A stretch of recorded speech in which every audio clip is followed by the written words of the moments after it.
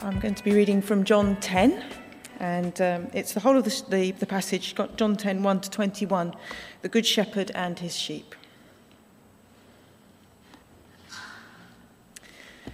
Very truly, I tell you, Pharisees, anyone who does not enter the sheepfold by the gate, but climbs in by some other way, is a thief and a robber. The one who enters by the gate is the shepherd of the sheep. The gatekeeper opens the gate for him, and the sheep listen to his voice. He calls his own sheep by name and leads them out. When he has brought out all his own, he goes on ahead of them, and his sheep follow him because they know his voice. But they will never follow a stranger. In fact, they will run away from him because they do not recognize a stranger's voice. Jesus used this figure of speech, but the Pharisees didn't understand what he was telling them. Therefore, Jesus said again, very truly, I tell you, I am the gate for the sheep. All who have come before me are thieves and robbers, but the sheep have not listened to them. I am the gate. Whoever enters through me will be saved. They will come in and go out and find pasture. The thief comes only to steal and kill and destroy. I have come that they may have life and have it to the full. I am the good shepherd. The good shepherd lays down his life for the sheep. The hired hand is not the shepherd and does not own the sheep. So when he sees the wolf coming, he abandons the sheep and runs away. Then the wolf attacks the flock and scatters it. The man runs away because he is a hired hand and cares nothing for the sheep. I am the good shepherd. I know my sheep, and my sheep know me. Just as the Father knows me, and I know the Father, and I lay down my life for the sheep. I have other sheep that are not of this sheepfold. I must bring them also. They too will listen to my voice, and there shall be one flock and one shepherd. The reason my Father loves me is that I lay down my life, only to take it up again. No one takes it from me, but I lay it down of my own accord. I have authority to lay it down and authority to take it up again. This command I received from my Father. The Jews who heard these words were again divided. Many of them said, he is demon-possessed and raving mad. Why listen to him? But others said, these are not the sayings of a man possessed by a demon. Can a demon open the eyes of the blind?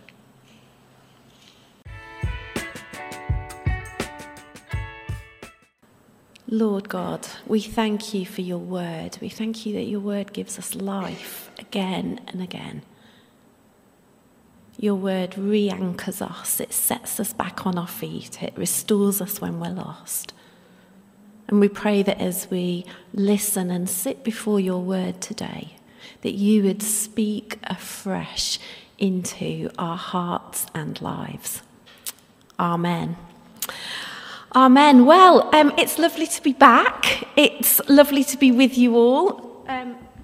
Last week, you had the pleasure of Bishop Pete's company, and I was able to watch back and see what an amazing job he did of the baptism of baby Oscar, and what a fabulous welcome you all gave him. So that was really, really lovely. So we've gone down a notch this week. I'm back, and you don't have the illustrious wisdom of our bishop. You'll have to put up with me instead, I'm afraid. Now, you may or may not be aware that the fourth Sunday of Easter, I wasn't aware of this, which is today, is Good Shepherd Sunday. And that is why we find ourselves at this particular place in the lectionary as we follow the liturgy of the church, which directs us to think about and reflect upon Jesus as the Good Shepherd. It can be hard when we approach a text like the one we've just read to engage with all of the different metaphors that are in there.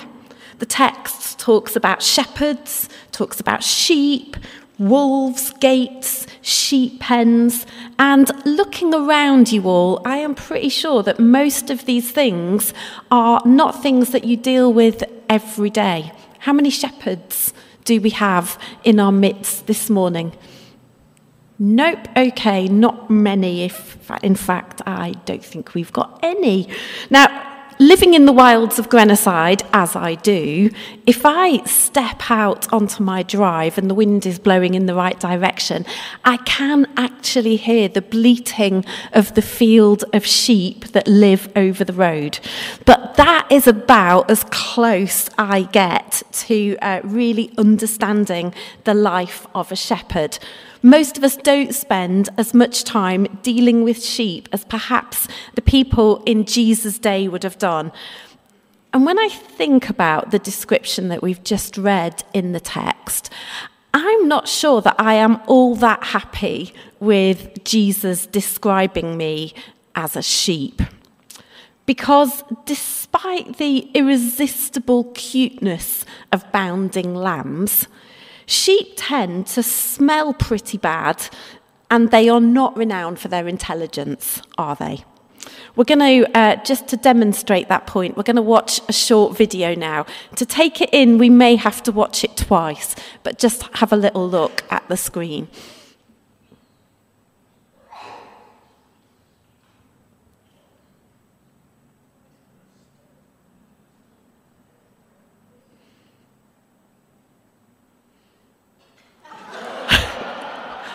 And there it goes. Do you think there's quite a lot of truth in that? That is a little bit of how we tend to live, isn't it? Thanks, Jesus. You are the shepherd. We are the sheep, those who throw ourselves headlong precisely into the ditch that we have just been rescued from. Surely nobody here would ever do anything like that, would you? No, never, certainly not me. Here at St. John's, we've spent most of the last 6 months talking about spiritual disciplines and rhythms of rest. Why have we done this? Why has that been our focus for the last 6 months?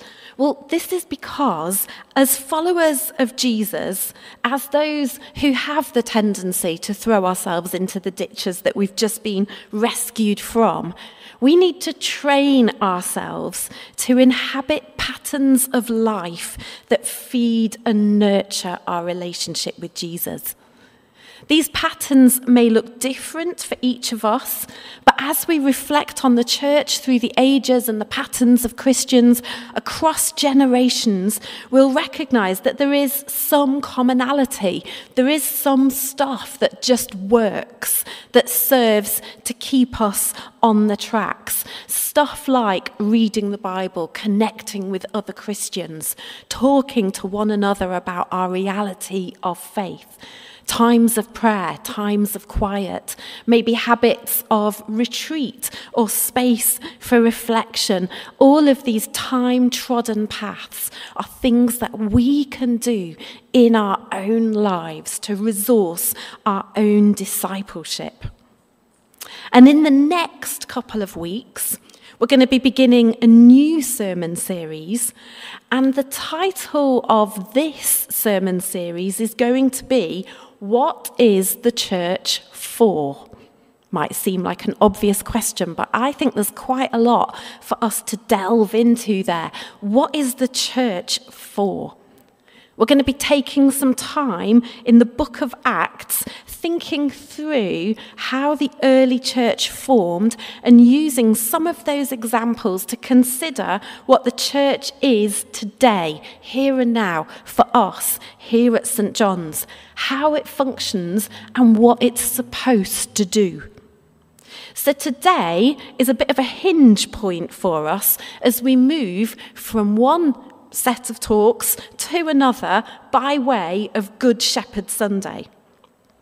Now, as we delve into the text, one of the critical things that we need to look at when we're reading this passage from John's Gospel is exactly what is happening in and around the text that we've just read. The incident that provokes this text is something that is kind of a big deal. okay? And you really need to go home and read all of John chapter 9 in full in your Bibles to get the enormity of what is happening here. In John chapter 9, Jesus has healed a man born blind. He hasn't only healed him, he has massively controversially healed him on the Sabbath. Now, for us, through the lens of our 21st century thinking, it's really hard to get to grips with the significance of what is happening in this story. First, Jesus has healed the man born blind in response to a massive theological question from his disciples. The disciples have asked, why is this man blind? Is it because he sinned or his parents sinned? Because at that time, people believed that sickness, suffering, and pain was as the result of somebody's sin somewhere. Jesus' response to this question is to reply that the blindness is not the result of either the man or his parents' sin. And he then goes on to heal him by spitting onto mud on the ground and placing the mud onto the man's eyes before telling him to go and wash the mud off in the pool of Siloam. Now, the text tells us that this man is destitute as a result of his blindness. He's been forced to beg because his blindness prevents him from being able to work. As Jesus heals the man born blind, he doesn't just restore his sight, he also restores his capacity to engage meaningfully with society, his capacity to contribute, and he removes from him the cultural shame and the stigma of being either a sinner himself or a product of the sin of someone else. That's massive. He completely changes this man's entire life, all of his social standing, and simultaneously completely ruptures the theology of the Pharisees. Huge. It's fascinating to watch this story play out throughout John 9 as the religious leaders try to evaluate exactly what has happened. First, they interview the man. Then, when they don't get the answers they want, they send for his parents and they interview them too. And it's a really, really awkward interaction because the parents are desperately trying to not get into trouble with the Pharisees. They don't want to upset the religious elite. Really tricky conversation. Then the Pharisees argue against themselves for a bit about whether the healing is legitimate or not. And that is a pretty painful process for the Pharisees themselves to go through. My favourite line is the moment in the text where the formerly blind man exasperatedly says to the Pharisees about Jesus, whether he's a sinner or not, I don't know. One thing I do know, I was blind and now I see. It's all pretty awkward for everybody involved. And crucially, the text of John 9 ends with Jesus completely flipping the whole notion of blindness being linked to sin when he accuses the Pharisees of being blind themselves, trapped in their own sin of not recognizing who Jesus is. The incredible passage that we've just read this morning about the shepherd and his flock follows immediately on from this point. And rather than... I've gone. Am I back? Yeah. Rather than focusing on the idea of sight, because seeing is believing, Jesus explains that those who belong to him recognize his voice as he calls them by name. Now, I want us to do a little experiment. So, Imagine yourself for a moment as the blind man or woman before he was healed. You might want to close your eyes.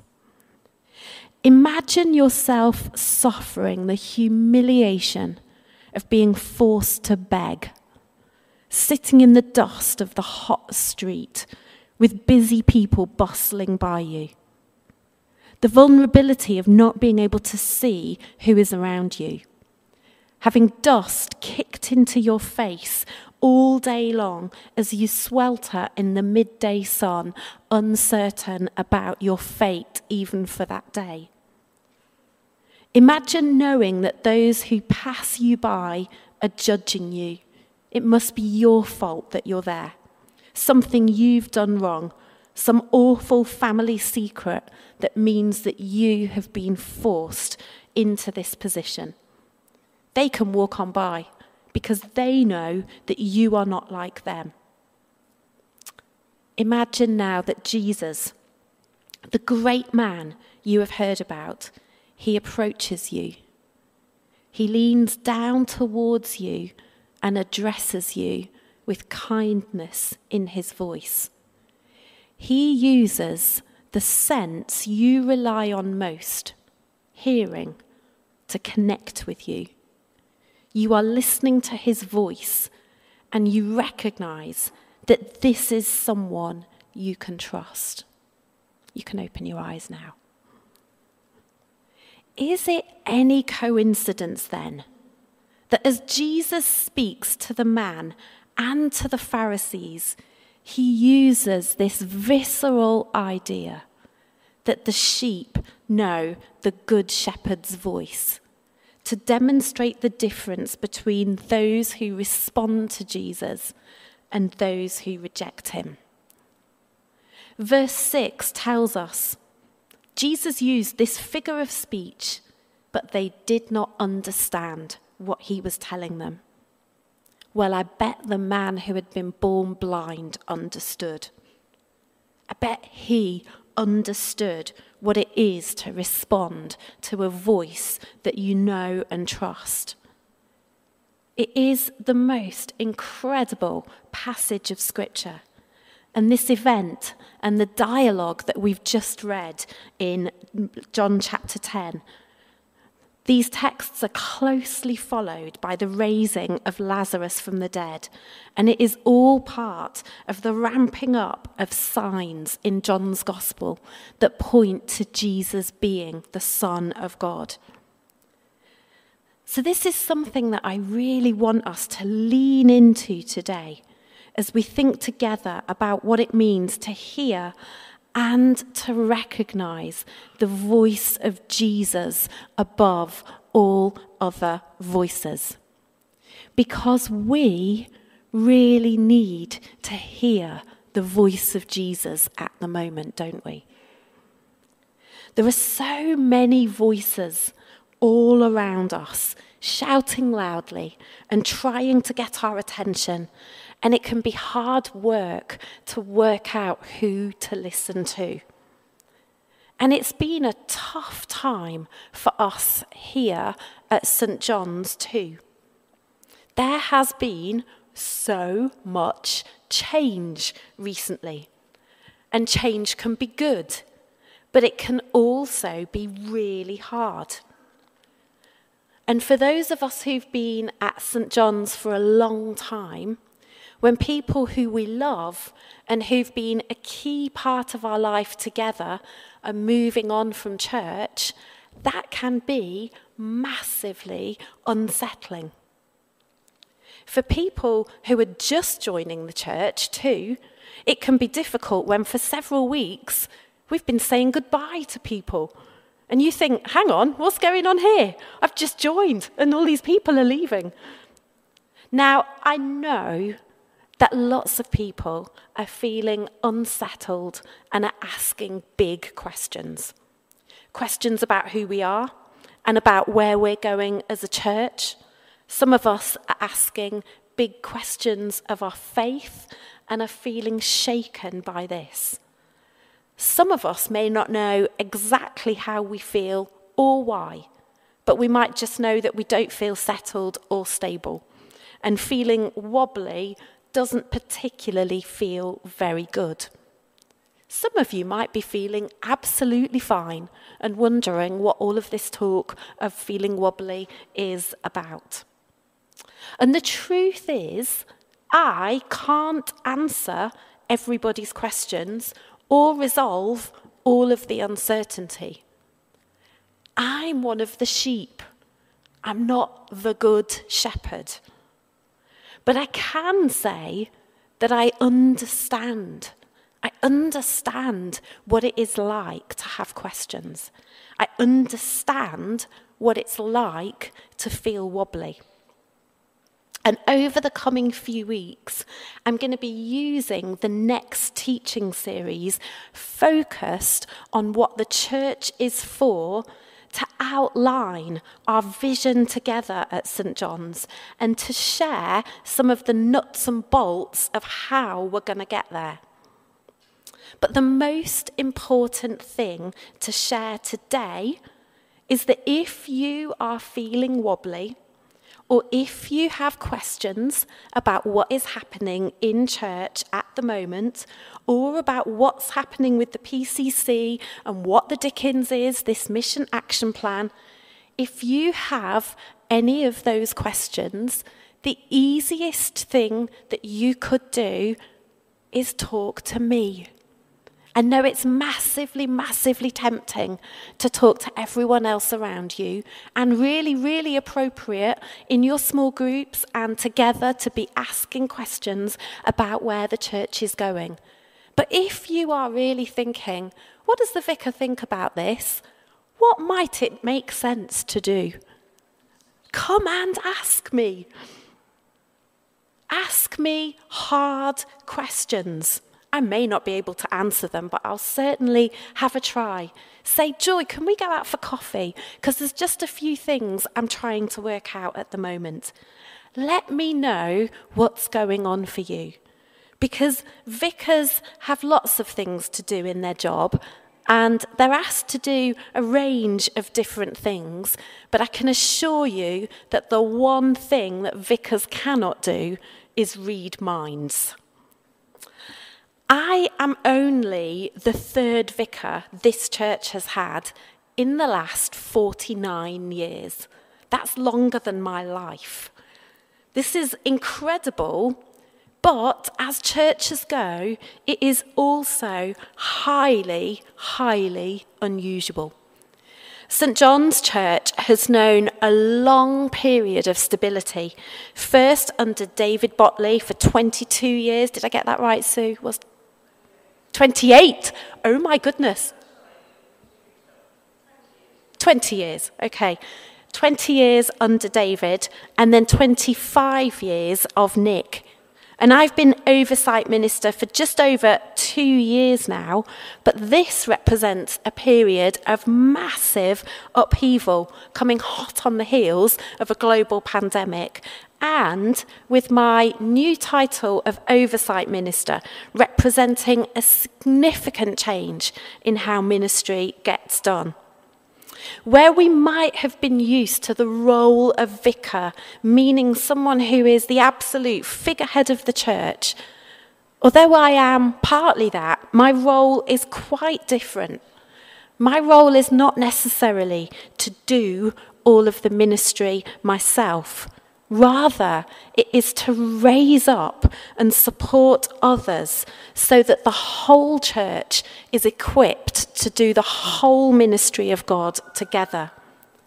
If that is working well, it means that together we can do more collaboratively to pursue our vision to proclaim and demonstrate the love of God and lead and support people in becoming wholehearted followers of Christ. What that also means, though, is that if we're reaching out across the community in a variety of ways, it won't always be the vicar you see when ministry is happening.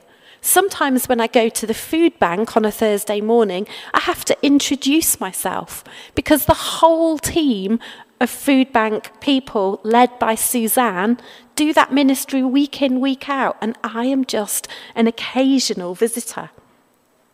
I think that's a good thing, because it means that the whole people of God are being equipped for the whole mission of God, as the Diocesan Lights for Christ programme so clearly outlines. So coming back to today's passage, we're plunged back into that image of the sheep and the shepherd. And hopefully we're not too much like the sheep in the video, although I think we all know that our human nature has a tendency to mean that we do regularly throw ourselves back into the ditches we've just been rescued from. But when we find ourselves feeling lost or out of the pen or wandering in a hedgerow somewhere aimlessly, you've all seen sheep do that, haven't you? How do they get onto the wrong side of the fence? When I'm driving down Snake Pass or whatever, I can never work out how they've got to where they are, but they're always on the wrong side of the fence. When we find ourselves in that place, the thing that we need to restore each of us is to be anchored by the shepherd's voice. If you think back through your life as a follower of Jesus, it's the presence of Jesus, it's the voice of Jesus that will have brought you back to life, that will have brought you back to yourself again and again. This can be frustrating because the voice of Jesus is not usually the loudest voice in the room, and it isn't always easy to hear. He doesn't always speak when we want him to, and when he does, he often whispers. But we, as his sheep, know his voice. It's the voice that leads us, that calms us, that soothes us, that restores us, that speaks truth, that brings life. No vicar's voice can do that. So here today, amidst the clamour of all the voices that are speaking around us, let's take some time in just a moment, we're going to do something else first, to listen to him together. Amen. So before we listen to him, I'm going to pull you all back in a minute. And as always with St. John's, there is consent to not do what the vicar tells you to do. We're just going to take 2 minutes, turn to the person around you, or if you're an introvert and you need to process alone, that is also fine. And just tell the person around you, have a bit of a shake around, one thing that you took from what I've just said. Off you go.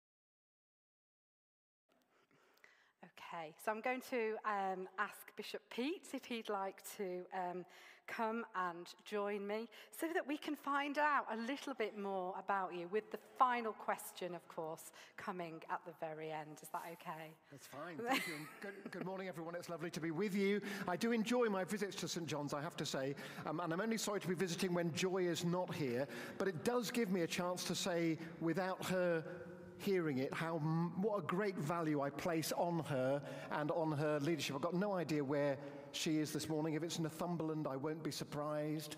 She may actually, just because we're online and this is recorded, she'll probably now play this back and hear it. But anyway, I just wanted you to know what a great value I place on Joy and on her leadership here. We're indeed very blessed. Thank you. So, if I was to ask you, how long have you been a follower of Jesus? What do you think to that? Yeah, so I had to do the maths because it's getting to be a very long time. The answer is 48 years. So I was converted when I was just 13. So I've been a follower of Jesus nearly 50 years. And to this day, it remains the best decision I ever made. Brilliant. So at the moment here at St. John's, we've been learning a lot about rest and spiritual disciplines. What sort of things are you kind of studying and learning from God from at the moment? Yeah, I had to think hard about this because if I'm absolutely honest, I feel like God has just been teaching me one lesson for nearly 50 years. And that is that he loves me for who I am and not for what I do or don't do, just accepts me completely as I am. And so I was really interested to use rest and spiritual disciplines. And for me, I can every day, if I'm not careful, I end up thinking that it's by striving and what I do that I can impress God. The lesson God calls me to learn day after day is just to rest in his love. Excellent. If there was one thing that you would like the children, young people, and generally people here this morning to take away, and something that was really meaningful for them, what would it be? So I think in the 50 years, the hardest period for me to be a faithful follower of Jesus was the first, converted at 13, was the first 5 years. It was the teenage years. And I think I'd want the children and young people to know that when you're a follower of Jesus, it means you're never alone. You've always got a faithful friend walking life with you. And if you can align your life to Jesus while you're young, it stands you in really good stead for your adult journey.